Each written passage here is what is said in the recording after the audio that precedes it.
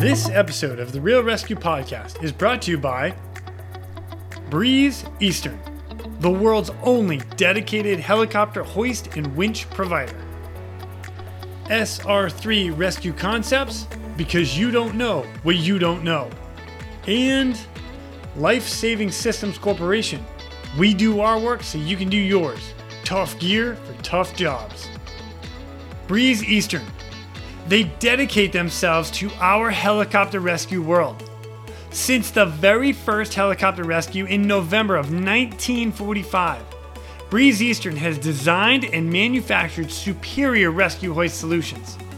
While much of the technology and the unique mission requirements have changed over the past 75 years, their commitment to the rescuers, the operators, and those being rescued has not. Contact them today by visiting them at breeze-eastern.com. SR3 Rescue Concepts is a training company that can help with your helicopter training, a standardization and safety check, or maybe just an audit or an FAA refresher. They are here to bring your agency up to date with the most current techniques, rules, regulations, and equipment. The training staff is awesome.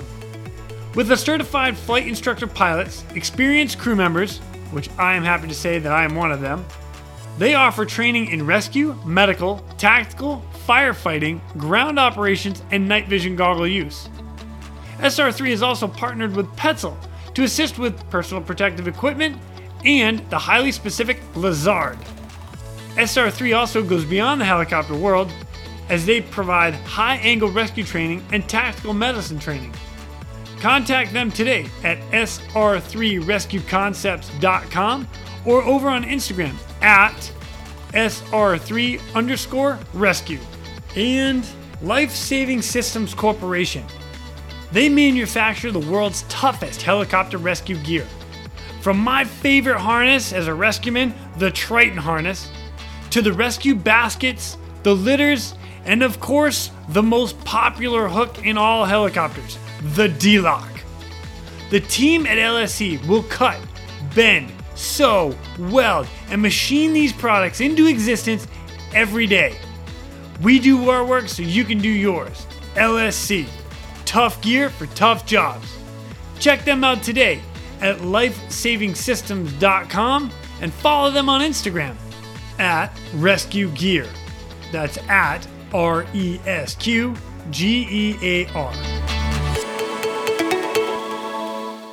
One of the great things about this podcast for me is that I get to talk to people from around the world. It is so fun to listen to all their stories as well.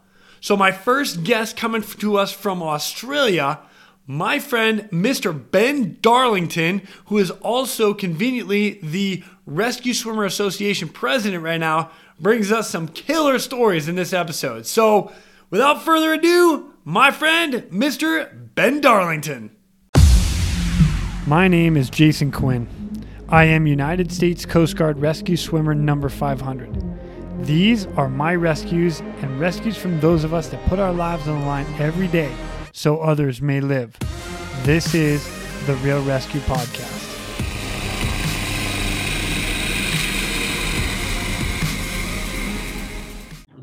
Ladies and gentlemen, welcome back to the Real Rescue Podcast. Today I've got with me one of my buddies from the Down Under.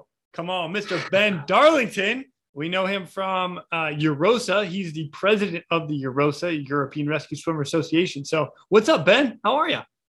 Quiddy, mate. Great to be here. Thanks for having me. Dude, anytime, man. I'm it's about time I get one of you guys like rolling onto this podcast with me. Jeez. It's like, you guys are like number 2 listening to this and you're my first Australian. Come on. Oh, well, absolute pleasure to be here. So thank you. Yeah. Dude, that's great. Awesome. That's awesome. So now I know you a little bit from EUROSA. You and I have talked many times. We just had a cool meeting and, like it's been great. But for everybody else in the world that does not know the Ben Darlington that I know, please introduce yourself, my friend. Hey, well, so Ben, from Australia, I've been in helicopter search and rescue for about 14 years now. So I started back in 2007 And as you said, kind of got involved in the Rescue Swimmers Association in 2012, and it really has just opened my eyes to the great work rescue swimmers are doing out there day in, day out. And it's really a pleasure to be involved, and I'm just kind of really excited and frothing out on the association at the moment. So yeah, it's good. Sweet. Now, for you personally, you got started 14 years ago. What helicopter were you on when you got started? So I was on the Bell 412. I was based, the old workhorse. It's a classic truck. It's great. I was based up in the Torres Straits. So that's the waterway between the top of Australia and Papua New Guinea. So servicing the communities up there, and had some great work up there. Got some great jobs and great experience, and which we get to hear about some of them here. So I'm pretty excited about that. So that's good. Yeah. All right. So now for everybody else, and actually this is for me too. With you guys down there, like, are you just a rescue swimmer, a hoist operator, or like, what is your job role in the back of the aircraft? So Australia doesn't have a dedicated search and rescue network like, say, the Coast Guard. So search and rescue falls to the various states around Australia, and they're kind of rolled in with the HEMS services. So depending on the different states, it'll depend on the crew setup. So where I was in Queensland, they have a dedicated rescue crewman or rescue swimmer role. In other states, the rescue swimmer is the flight paramedic. So it's a dual role there. So yeah, it's various states have various setups, and certainly for the guys in Queensland, a rescue swimmer generally progresses onto a winch operator down the track. So yeah, it's good.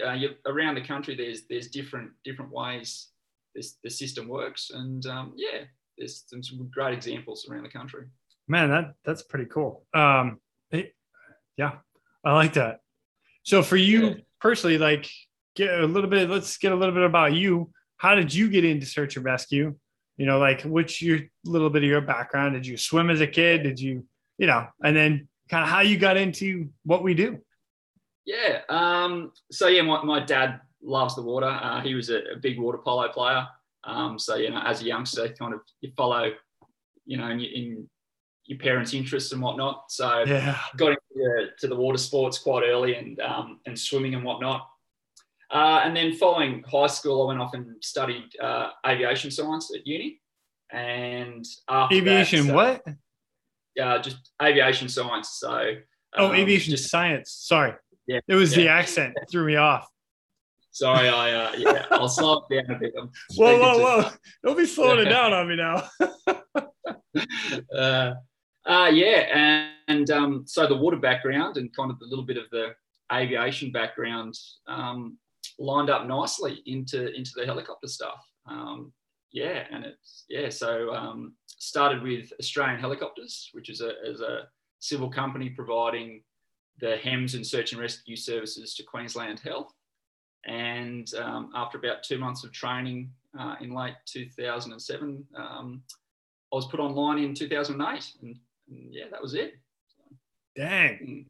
So you being a water polo player, that kind of just dropped you into like the rescue swimmer side of it, or how did you get into like rescue swimming side? Yeah, so I guess up in Queensland, they like recruiting guys from and girls with a bit of a water background, either lifeguards or swimmers or whatnot. Generally there's an interview process, and there's a fitness test that you'll go for. PT test, loving it. And obviously water is a big component in that PT test. So like I said, the water background certainly helped, and the aviation, and it lined up nicely for me. So wow, man, that's great. That's great. So very cool. So now, once you get all your stuff in a line and whatnot, do you remember your very first SAR case? I do, yes. Yeah. So I was, I'd been on duty for about 6 months, and like I said, a lot of HEMS cases. but not so much search and rescue. But after about 6 months, we got the call. It was from our rescue coordination centre. They said, there's a vessel, it's probably going to be within range of you in about 18 hours. So it was coming 8 or 9 hours? 18 hours. Oh, 18 hours. Holy cow. So it was about 500 nautical miles coming across the Gulf of Carpentaria. So it was kind of like, well, let's start planning. So we were in the 412. So obviously we can't punch, hundreds and hundreds of miles out. So we had 18 hours to plan, and I had 18 hours to stew over it, basically. We actually went off and did a HEMS case in between. So of course you did. Case that we went off and did. And then the next morning we went out. What was the call, like, kind of specifics? Because if you got 18 hours to think about this, you're like, do you know the vessel? You know the vessel you're going to. What was the patient, or what was wrong with him? Not sure about the patient after all this time. The ship was a bulk carrier with a set of cranes down one side. So it was going to be a winch. There wasn't a possibility of landing on the deck. So from our perspective, we were focused on that. Obviously, we had a paramedic for the treatment of the patient. So we went off and conducted a stretcher winch recovery. And I learned a lot. I messed up a lot. And it was a good job. I learned a hell of a lot. All right, we got to back up, man. I got to go into some details, man. So you had 18 hours to plan. You have a picture of a ship that you're going to, and you already know you're going to hoist and get to a stretcher. So you roll up on scene, like, take me play by play, because this is the stuff I love, man. So good conditions. So it was a good, light winds. We were able to approach into wind on the vessel. It was good references for the pilot and whatnot. We went to the first hatch, so closest to the bridge, and they put myself and the paramedic down. And then the stretcher came down. We went off and packaged the patient, and then came back for the winch recovery. So we were using a double-ended highline. So it's identical at both ends. Oh, cool. I like that. It is really good. You can go down, you can swim on, so you can disconnect from the cable and just swim on the high line, or you can feed it in reverse. Now, this is where the problem came for me. So in all the drills, we had worked from the hook end, or from the aircraft end, as if you were lowering the high line down to the vessel. Okay. When you're on the deck, that's actually reversed. So I have hooked the incorrect end of the high line up to the winch, up to the utility ring on the winch. And so as I was being the guideline or the trail line back up to the helicopter so the stretcher wouldn't spin, it hasn't fed from the top of the bag. It is pulled out from the bottom of the bag because I had set it up. So now I'm on deck with 150 feet of high line out, and I remember thinking, what an amateur, what an absolute goose. I have completely mucked this up. First job, I've totally ruined it. So anyway, I've managed to get control of the high line. It hasn't spun. It's all gone up. The rest of the hoist is gone quite smoothly, and they've brought the stretcher into the aircraft, and then I've high-lined the hook back down, packaged up the high line, connected, and back to the aircraft. So that was very, very embarrassing, but I certainly learnt a lot. And then got to the debrief, and the winch operator and the captain were there, and we were having a chat. And they were very gentle. They were nice. They were like, man, that went well. I mean, you really made a mess of that high line, but you know, you got control in the end. It was all right. And I said, just one other thing. When you set up for the stretcher recovery, you set up in the middle of the hatch.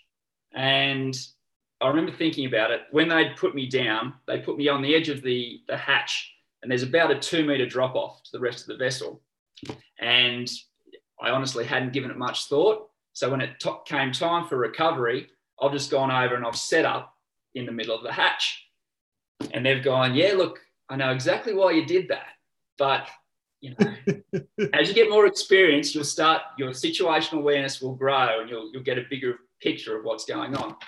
We put you down on the edge of the hatch because that gave us really good clearances for the rotors. That gave us really good reference for the pilot and reference for the winch operator.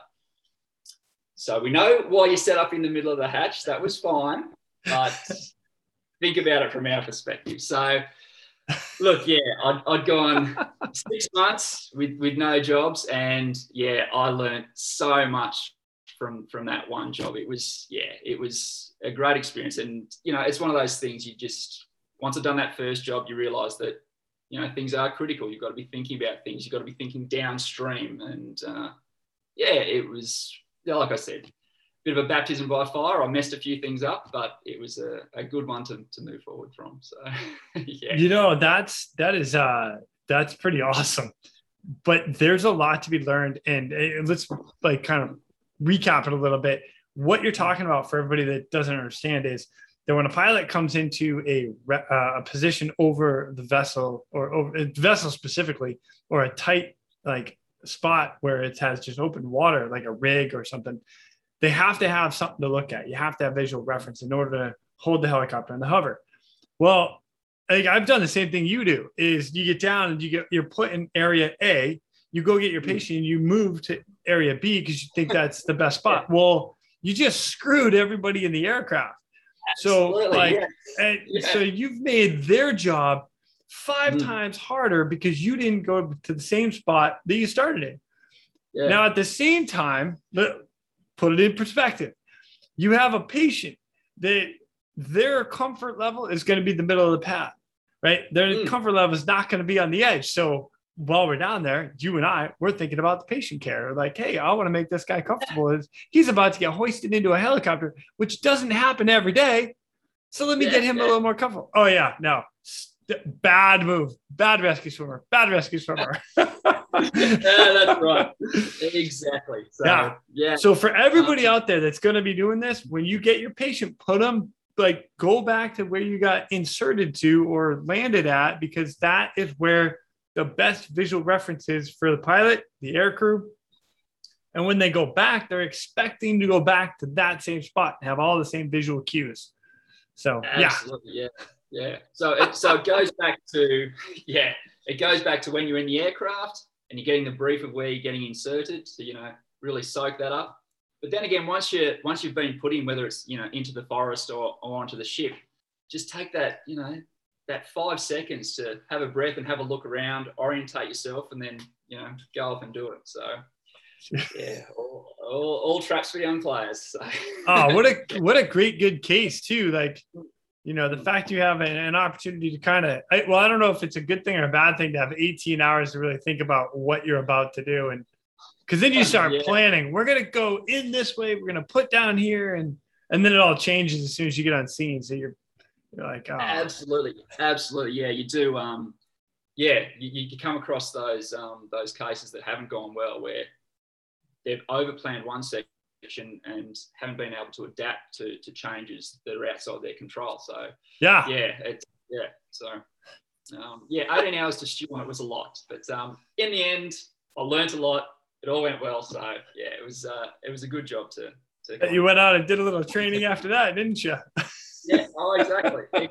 And it's, you know, you make a mistake on a live job, you will not make that mistake ever again. It is ingrained in you then. So yeah.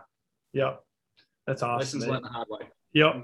Hey, everybody made it home safely, so that's a win. That's a life saved. So good deal. Yeah. Good deal. Yeah. Man. All right. So you sent me a little article about something that you had done, which I think is pretty awesome. Now, this was published January 20th, 2009. And it says the title of it is Two Survive Weeks at Sea in an Esky, quote unquote. All right. And so for everybody out there, because I didn't know what an esky was until I talked to you. So what the heck's an esky? So an esky is generally what you keep your beer in. So, you fit a couple of cases in an esky. A big cooler. Nice. A cooler. Like an ice box. Yeah, ice box. That's it. Yeah. Okay. So as this job was progressing, when I heard esky, I was thinking about, something, you and your mate carry that holds a couple of cases of beer. Yeah. As you see in the picture, this esky is not that. Yeah, this is huge. Well, let me read just a little bit off the top here because it's kind of cool.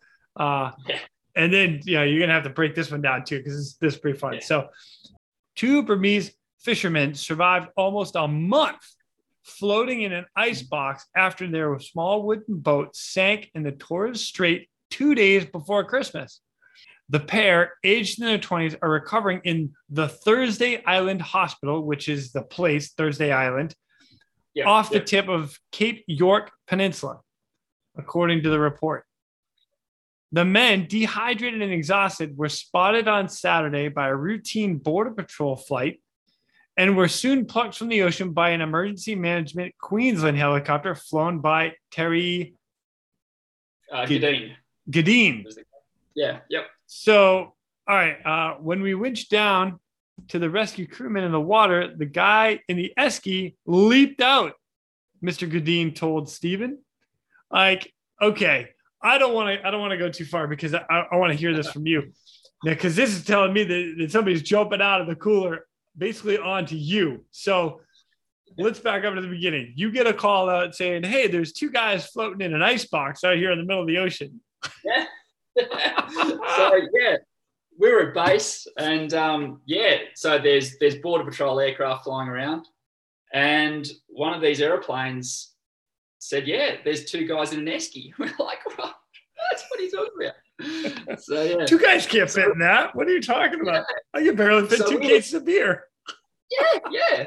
So we were kind of thinking, so there's two guys hanging on to an esky, which is, not uncommon. It's, the boat goes over, the esky's floating, so they're hanging on to that. So that's what we were kind of, the picture we had in our heads. So we fly out there and they kind of confirmed, there's two guys inside the esky. And we're like, no, that's what's going on. So we were thinking, man, it must be two kids in this esky. And now we're thinking, what's happened to the parents? Is this going to turn into a massive protracted search as we're trying to search for the adults that were with the kids? But anyway, we fly out. There's the aeroplane flying overhead. And we come over top and there's two grown men inside this 6x4 foot esky waving at us. And we couldn't believe it. So it's like a full-on deep freeze. It was huge. So they've put me down, and I'm swimming over to this thing, and I'm looking up at the side of this esky. It's like 4 feet to the top of the esky, and I'm swimming over, and I'm thinking, how on earth am I going to be able to get up there to get the strop on this guy? And I'm swimming over to the boat. And this dude just launches off the top, kind of like a wrestler off the top of the top rope of a boxing ring. And he nails me, just absolutely smashes me. So anyway, I managed to kind of, push him off and chuck the strop on and up to the aircraft, gone back down. The second guy's seen how the first guy did it. So he's just done the same thing, nailed me again. And recovered them up to the aircraft. And so these poor guys from Burma, I think there's... AKA Myanmar. Myanmar, where you know well. Yeah. Yep. Had kind of... The story is actually quite sad. Looks like they were forced to work on this fishing vessel, and it's gone down in some rough seas up near Indonesia. And over the course of the month, they're collecting rainwater and fish scraps and whatnot out of the bottom of this esky, and they've ended up over on our patch, and that's where the story that's where we came in. So it was just unbelievable. It's kind of interesting, very bizarre case to be involved in, but it was kind of cool. Good to have a nice ending for these guys. I understand they ended up getting refugee status in Australia. So wow. That's pretty cool. So you survived that long in a ice box floating for, when you're talking a month, 30 days. Oh my gosh. Wow. Yeah, it was unbelievable. So cool story to be involved in. Yeah. That's pretty awesome. I from multiple aspects. You know what? I didn't ask you this earlier, but do you train to stay on the hook, get off the hook, and free swim, or both? So where we were, like I said, there's multiple rescue agencies across Australia. So we had the option to come off. There were a couple of tasks where I did, where I thought it was warranted, but it's something it wasn't the first wasn't the first choice generally. The choice was to stay on the cable for that in particular job. For that job, yes. Just a standard strop rescue is pretty common. The basket that I know you guys use in the States is not a common piece of equipment here in Australia. So the strop in a maritime environment is the go-to bit of gear. I know there's a huge discussion that can be had of the advantages of coming off the cable, and I love having discussions like that. But it depends. Various organisations in Australia like their swimmers to stay on the cable, and some have the option to come off. So it's a very interesting topic that I'm sure we can delve into another time. Yeah, we might be able to dive into that a little later, but for right now, so you stayed on the cable, and this dude jumps off the ice box to you, and you're like, whoa. So you got to wrestle him a little bit, get him into this job. Yeah, you're worried about then managing the cable and trying to get yourself a little space. And so I imagine when the second guy was getting ready to jump, you're like, oh, I got this. I know exactly who. So the second one went a little bit better. So So seeing that I've been up to Myanmar, and most of those guys, they speak Burmese, but their English is not near as good as ours. But what was the conversation like when you got into the aircraft? Were they like just kind of laid back, like, we did it, we made it? There was, well, my Burmese is pretty ordinary, so there wasn't much going back that way. So we gave them some water. They were pretty, they had some pretty bad sores on them, I guess, sun exposure and sores and whatnot. But they were pretty good. I think we couldn't get an indication of time frames or anything off them at that stage. They just looked at them over. They were in, there wasn't any major trauma. They were in, for someone in that state, they were relatively good, and they were just keen to have a bit of a drink, and like you said, probably just sit back and relax on something stable that wasn't God bless. That's amazing. Wow, good save, dude. It was a good one to be involved in. Very cool. That's awesome. That's awesome. So any other ones that stand out to you off the top of your head? We did have an interesting one that I actually got to do. A very good friend of mine now, Sam, and I started our rescue crewman training together. We went through together, and he ended up becoming a winch operator after a few years. So this is the first job we went out. The two young guys, Sam was now the winch operator, and it was actually a bit of a challenging job. It was just before nightfall. We got a call that a helicopter had ditched up in the Torres Straits. And then the helicopter was from a private company that worked next door. And that actually come over to us just as we were getting the aircraft ready. And they said, yeah, look, he's put the aircraft down on the water. This is a real job. It's happening. So yeah, you kind of, because, you get a lot of call outs, but not a very small percentage of them are actually something that is not a legitimate case, but a high priority case. But right. This one was, okay, we're on here. It's this is a critical job. So we shot out. It was a GPS equipped 406 beacon. So we actually had a GPS position to track to. So we were tracking out, and we have the tables that when you get a lat long and you can work out when last light is. Yeah. So Sam was up front and he's going through, and we were going to arrive on scene after the sunset and about 5 or 10 minutes before last light. So the other thing in Australia is we generally are single pilot helicopters, so we don't have that true night over water capability. So it becomes a bit of a race to get the job done before last light, because, as you know, without an auto hover, for the pilot trying to hover over water at night is very, very difficult. So it's not something that's attempted. So now we kind of had this pressure of we need to get there before last light and have this wrapped up. So again, I was in the back setting everything up. Sam, so the winch operator sits front left on the way out to the job. He assists the pilot navigating, and he's talking on all the mission radios and liaising with the rescue coordination centre. So Sambo was working solidly up the front. I was in the back getting the aircraft, the cabin configured, ready for the winch and everything.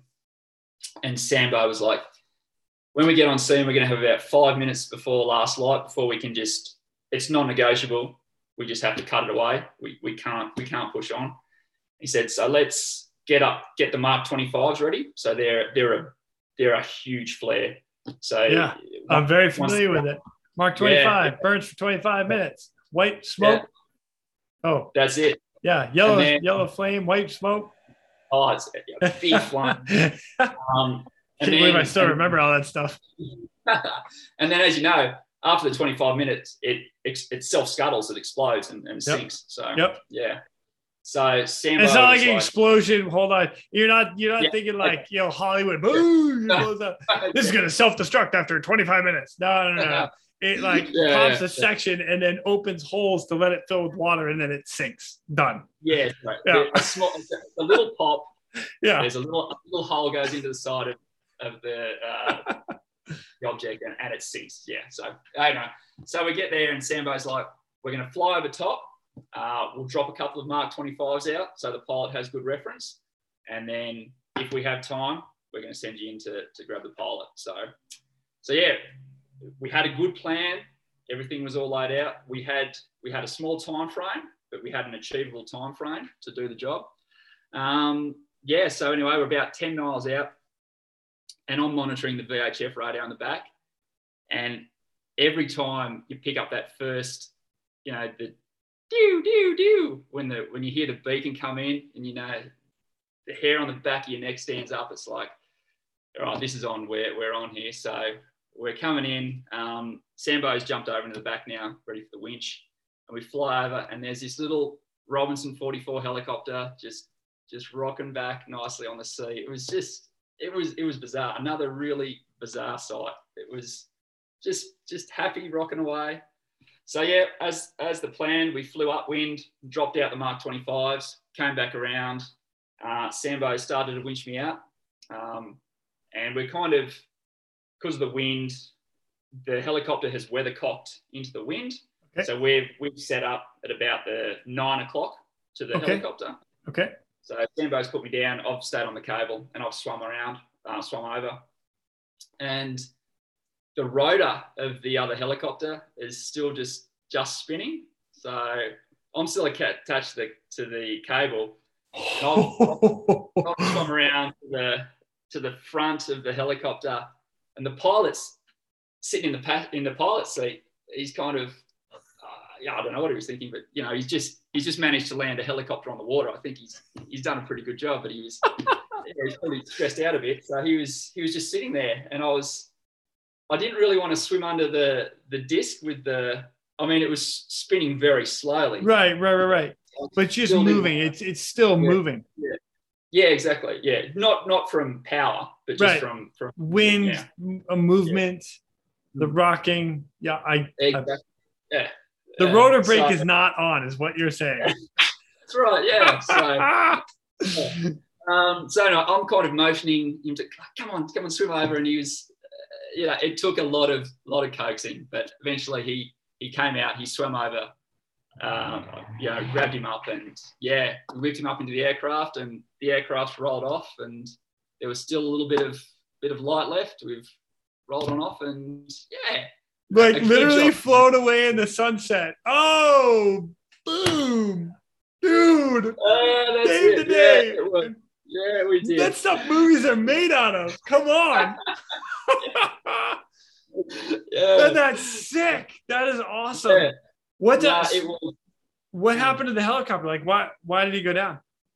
Yeah, he'd heard some really. I'm not sure. He had some really bizarre indications, and he heard some really weird noises in the aircraft. So he's elected to put it on the ground, and he's done a good job. Like I said, the aircraft was just sitting there nicely. It had pop-up floats. Sorry. Yeah. So pull the floats, land in the water. Yeah. And it was bizarre. And then I think the next day, they went out and recovered the aircraft. So, no way. Oh, that's awesome. Yeah. So good story all around. It was pretty cool. So, man, well done on all of you guys to prepare and plan that one. You have a very limited time on scene, and go in, execute, and bolt, and head back home. That's pretty awesome. There's a lot of times that's that crew coordination stuff. You have to have that in order to make that happen. So well done. Absolutely. Yeah. And it's good.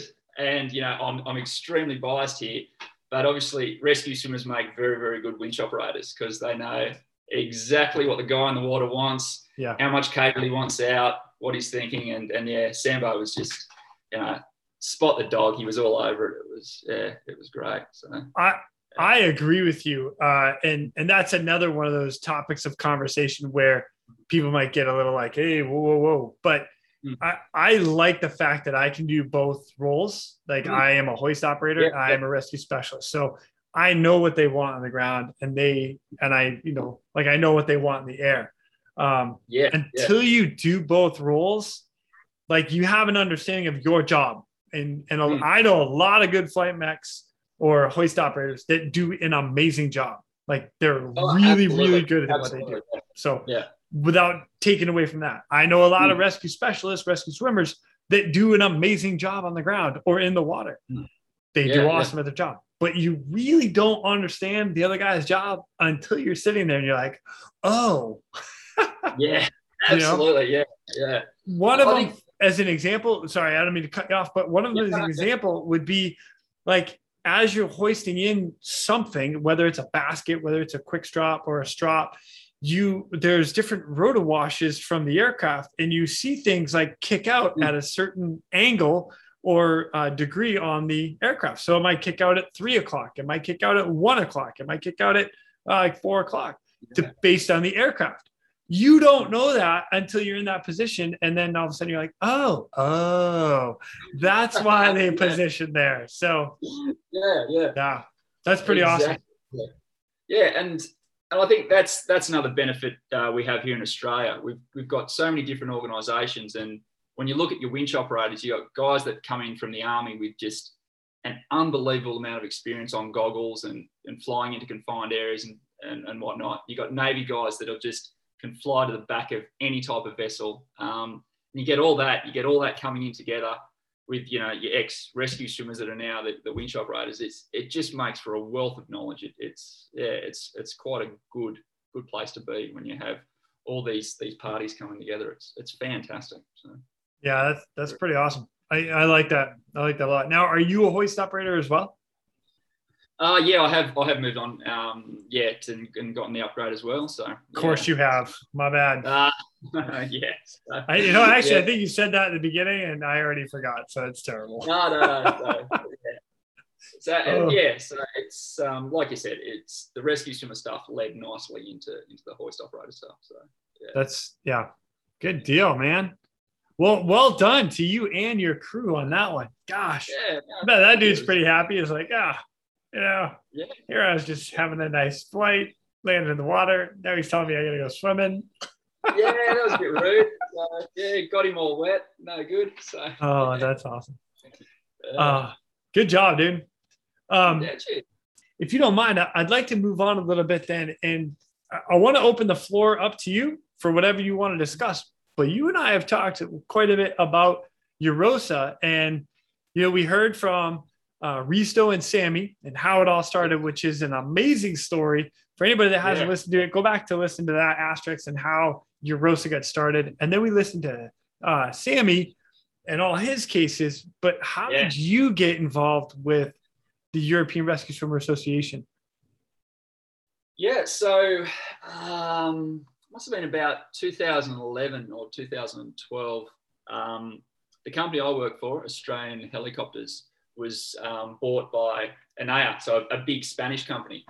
And I just got in contact with a couple of the Spanish guys over there because I was really interested to see how they did things in Spain. And they said, hey, we've got this meeting coming up in Denmark. You should come along.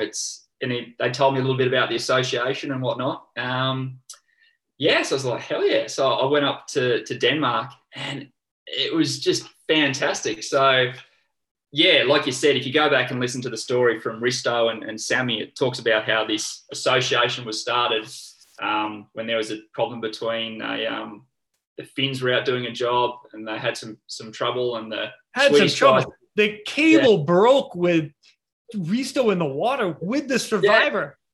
He's just floating around. He's like, oh, now what? Amazing. So then they've thought, well, we work in the same body of water, we do the same job, we should probably start sharing ideas and sharing experiences. And that was Sweden came out to pick him up. Right? Yeah, that's it. So Daniel from Sweden was the rescue swimmer on that job, and he came down and picked first time up. That's like you and I meeting in the middle of an ocean, being like, "What's up, dude? Hey, you want to ride? We should probably talk more often." Hey. It's a really cool story on how the association started. So they had their first meeting back in Finland and Estonia, and this was their second meeting. It was hosted by the Danish Air Force up at one of their Air Force bases, and it was just fantastic. It was a great opportunity to see how our professional swimmers from across Europe did their thing. And it was great. They're really professional guys, but still having the same issues that we had in Australia, still having the same problems, and still making the same mistakes. So it was just not. I'll clarify that, nowhere near as bad as my first job, but still stupid tagline. Exactly. But it's that thing. It's sharing those things that you could have done better or things that didn't go well. It's identifying them and sharing them with other people, and that's just what I love about the association. So every 2 years there was a meeting, and I kept going back to the meetings, and it's just a fantastic. Well, it's impacted you so much that it just so happens you're the president of the association. Hey, come on, Prez, what's up? So I guess I'm kind of holding the reins at the moment. And look, it's an absolute pleasure. There are some guys and girls in the association that I just absolutely look up to. The jobs they've done and the way they train and their passion for the role is just amazing. There are some amazing rescue swimmers out there, and to hear some of their stories, like you had with Alvin and Hans a couple of weeks ago. Oh, amazing story. The job they did there, Yeah. with that car carrier was just unbelievable. And I just, yeah, it's amazing to kind of be able to sit back and see how these guys do the jobs and the lessons learnt from all of that and what they thought they could have done better and whatnot. It's fantastic to be involved in. So yeah. So how does the information get shared? Like when you, like, I know I get an email from you, but kind of explain that, like when somebody has a mission or something, they end up sharing about a little bit about the mission so you can talk about it. How does that work? Yeah, so yeah, we've got over 300 members from all over the place now, which is great. And we've got various country representatives kind of keeping tabs on all the countries. And so generally, if one of the members from their country does any type of job, they'll generally post it up on our little forum. And it's great just to hear what they did. The guys in Italy recently did a job with the child rescue capsule. I've never done a job with a child rescue capsule, and so it's just really good to see how he found it, how he held it, how he loaded the baby and everything. And yeah, just little things like that.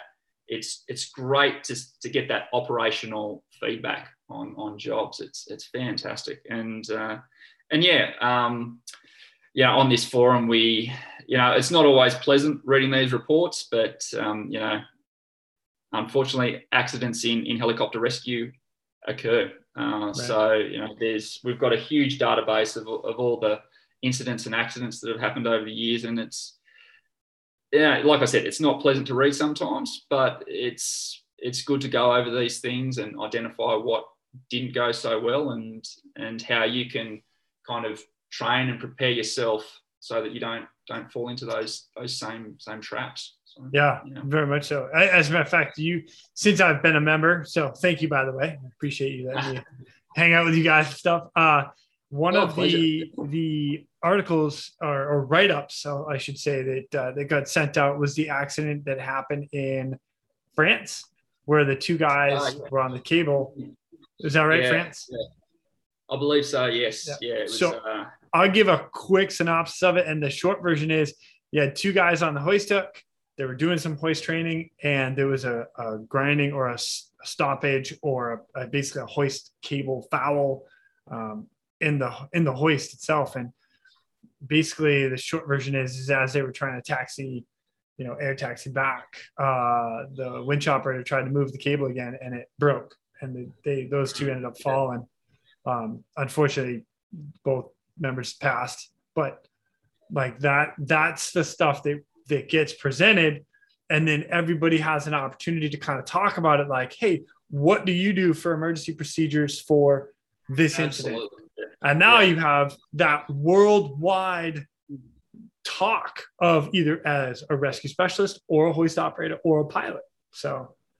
Exactly. Yeah, exactly. I mean, it's really unfortunate to read these reports, but seeing them in context and being able to discuss them really does make it, I think, sink in and, the perils of the job. So yeah, like I said, it's not pleasant reading, but I think it's important to share things like that. And yeah, like I said, I love hearing all the good jobs that the guys from around the place are doing, but it's also great to hear when one of the guys or girls puts their hand up and said, yeah, look, I did this job and I didn't really do this all that well.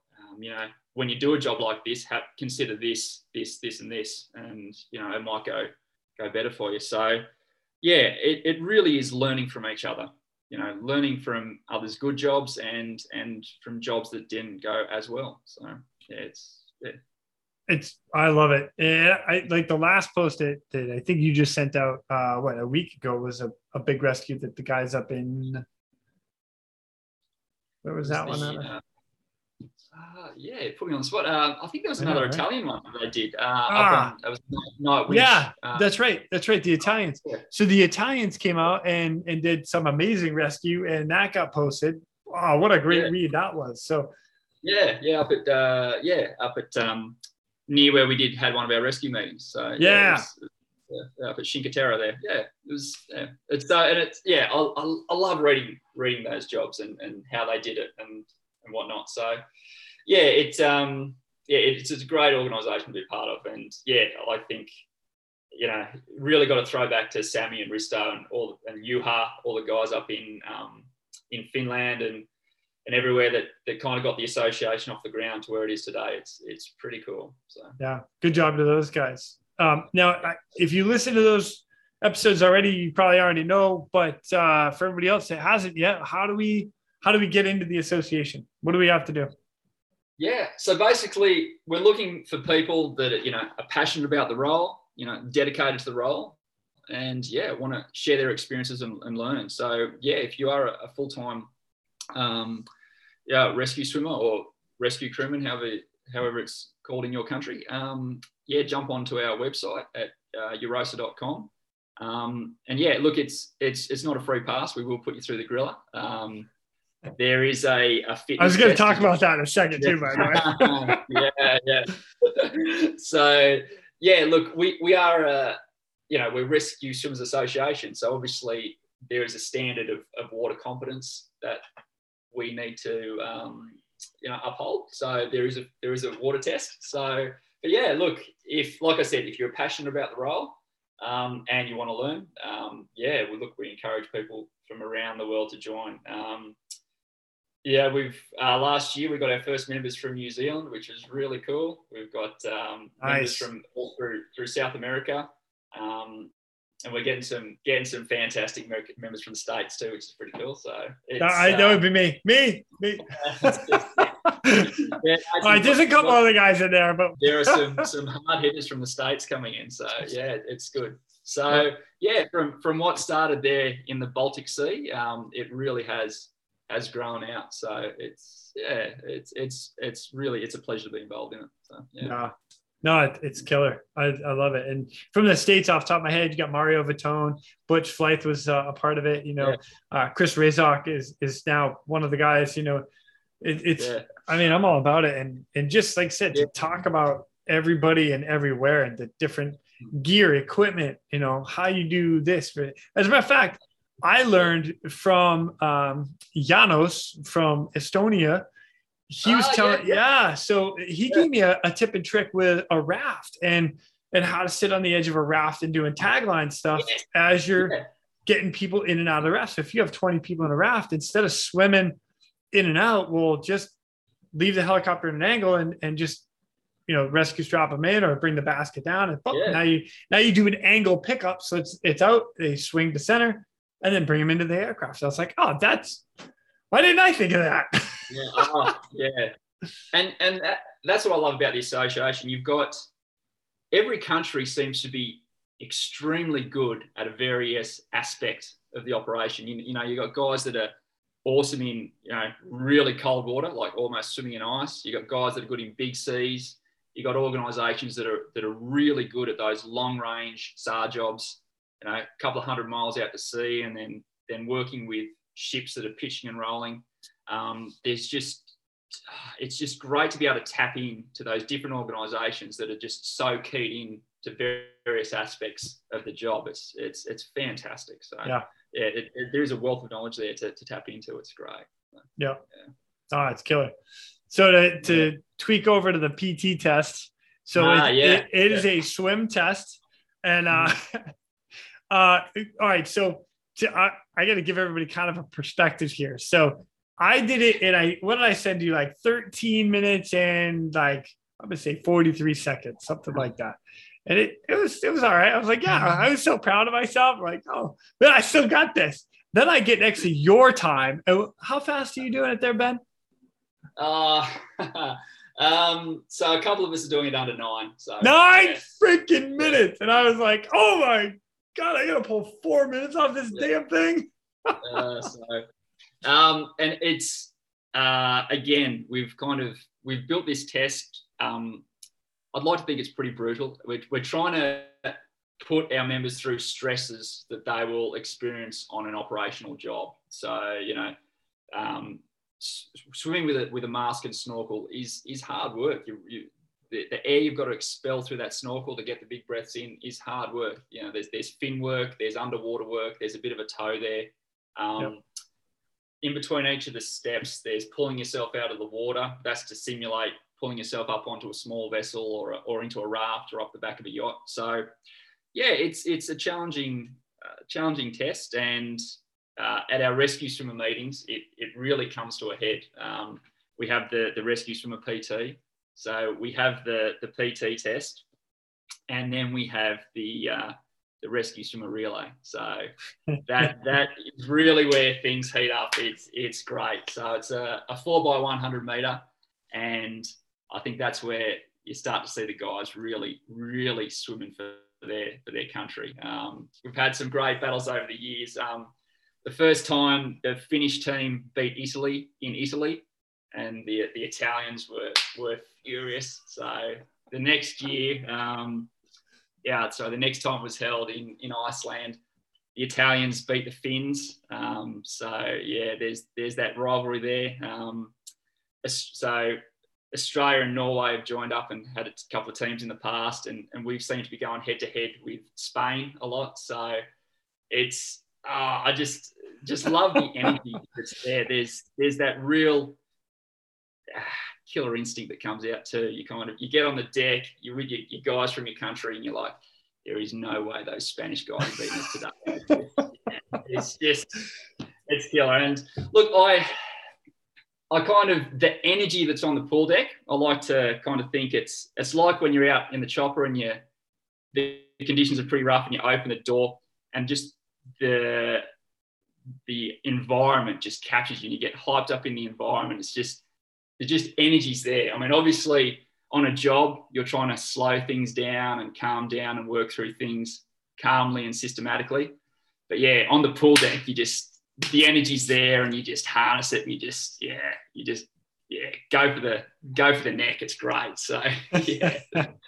That's awesome.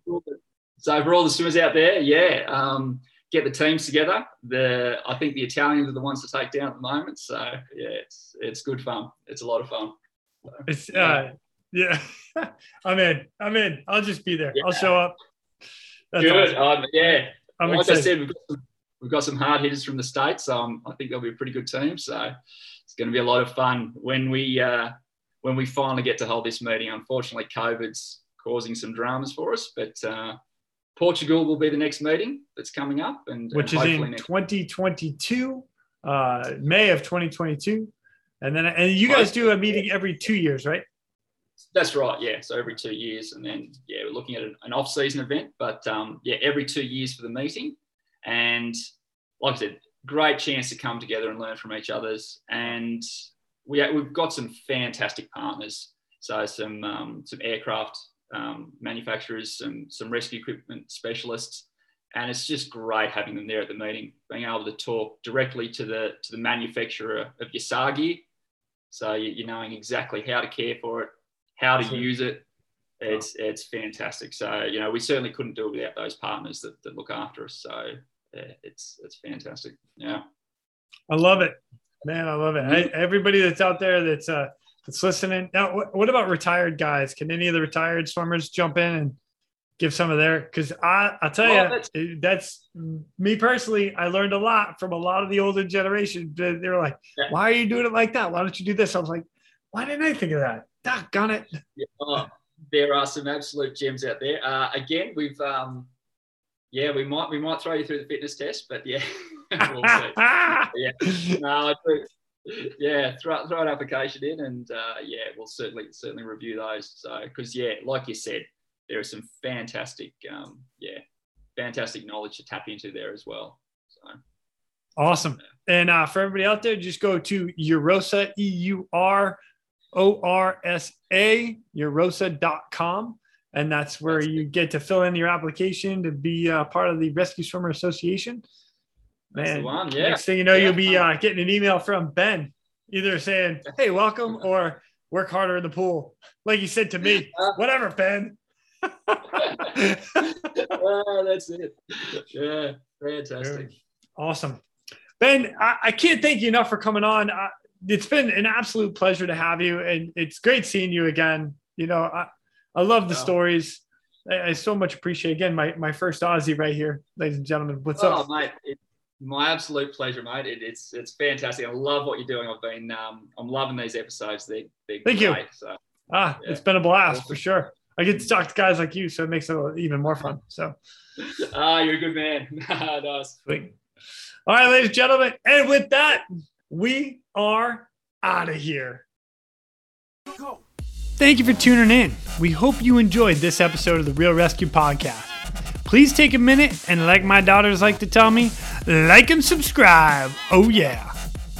I'm pulling chocks and taking off. But before I go, if anyone out there has a rescue story that they would be willing to share, I would be humbled and honored to have you as a guest.